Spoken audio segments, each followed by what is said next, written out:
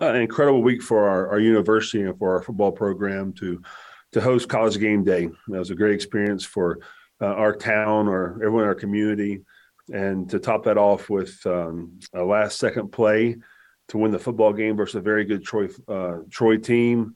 We were very, very blessed. And it goes to show you that in our program we play for 60 minutes and took every one of those minutes and seconds to get a victory. And we've turned our attention to James Madison. The more you watch James Madison, the better and better they get. So Coach McNatty's done a fantastic job there, and we have work cut out for us. Thank you. First questions come from David Teal. Dave, go ahead. Sean, as a player or coach, have you ever won a game on a Big Ben / Hail Mary before? This is the second time I've been a part of this, and both have come out in victories. Once was at Eastern Kentucky versus SEMO in 2005. Patrick Budd caught the winning touchdown, and then this was the second one. So I'd rather not go through that again. I'd rather win by at least a touchdown. But in the record book, it shows a W, and that's what we're here to do, is a win. And it was a lot of excitement.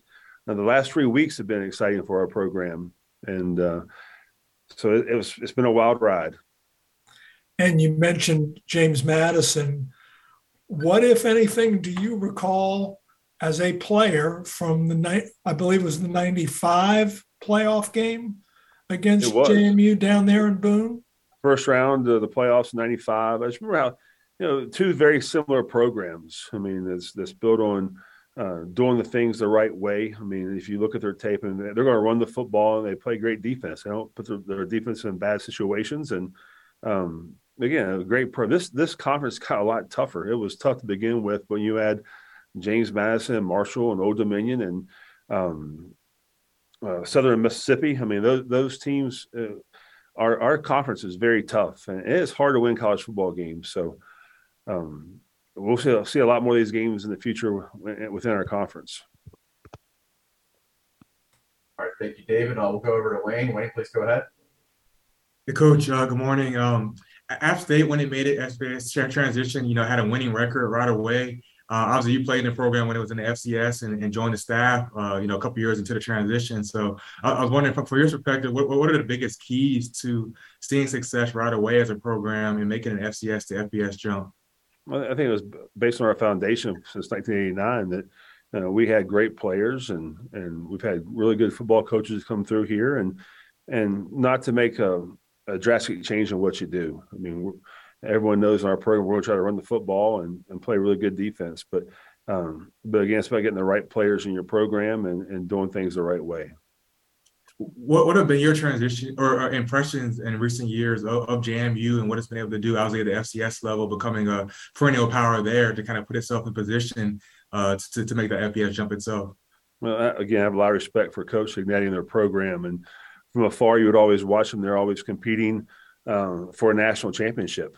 And this team, I knew they're going to be good. I mean, they're going to come and make an immediate impact, which they have. I mean, you watch the first two games, and they really dominated the game versus Middle Tennessee State. And they come here this 2 weeks ago and dominated that game. I think they're giving up 10 yards a game in rushing. That's leading the country. And so that keeps you awake at nighttime. Thank you. All right, our next questions come from Pat Forty. Pat, please go ahead. Hey, Coach, congrats on the start. I'm just wondering what it was like to see App State and Boone get the amount of attention it has gotten, both over the weekend and really through the first 3 weeks, and then also how you put that behind and move on with the rest of the season. Yeah, Pat, it's you really can't put a price tag on the exposure we've gotten for our university through national media and local media.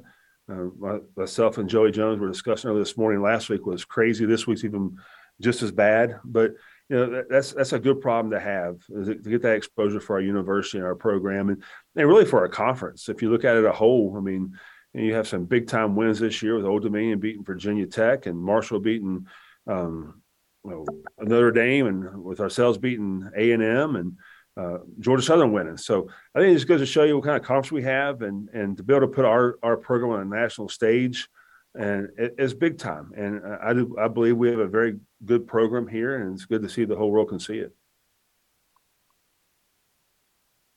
All right, thanks, Pat. We'll go over to Noah. Noah, please go ahead. Hey, Coach, what have you noticed, I guess, from JMU quarterback Tatson Teo and kind of how dynamic he makes their offense being able to run it and throw through those first two games? Can you repeat the question, please? Yeah, what have you kind of noticed from JMU's quarterback Tatson Teo and kind of how he can make their offense pretty dynamic, being able to run and throw the ball? A dynamic player can beat you with his arm and his feet. I mean, they do some quarterback runs that put you in a conflict. Are you going to play pass, or are you going to commit to stopping the run? So if you look at their program from top to bottom, and they're a fantastic football team. It's the way they play the game. They're tough. They play fast. They play hard. I mean, this is a big time game for us. And we turned the page yesterday. We started watching James Madison yesterday because Troy didn't matter anymore. So we know that we have to do everything we have to. We have to be detailed this week in practice to make sure we have game day reality. And again, it's a tough game to play, but we're looking forward to the opportunity. And then what have you learned the most about this team through these first three games? Obviously playing all of them within 4 points, but being different kind of scenarios in those three games.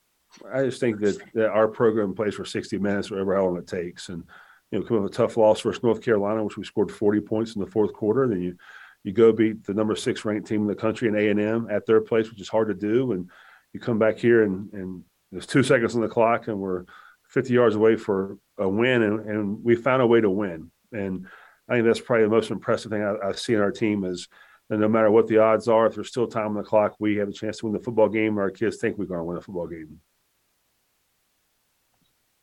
Thanks, Noah. I've got time for one more with Grant. Grant, go ahead. Hey, Coach, with your offense so far this year, in the last 2 weeks, you've gone on 4 drives of over 7 minutes. How is that something that maybe you can build on? And is that something how can you try to replicate that and continue that against JMU? Well, again, we have to be able to run the football and take our play action passes down the football field. But, we've had some long drives, but we have to make sure we convert touchdowns. And I do believe in today's game that field goals they will not win football games for you. So we have to find a way to complete those drives in the red zone and turn those into 7 points. And then kind of from earlier, what have you learned about App State and your players as far as their mental toughness and their resolve being in these close games so far this year? Obviously, early in the year against UNC coming out in the short end, but the last 2 kind of winning in dramatic fashion. What have you really learned about your team and their mental toughness? Just that, as long as there's time on the clock, our kids are going to fight. And you go back to the level scores, we continue to play the game. Each play has a life of its own, and our players have bought into that. So it doesn't really matter what happens the last play. It's really about the present. And our kids they want to be successful. I mean, there's no question about it, and they want to do good. But as long as there's time on the clock, our kids will compete and have a chance to win the football game.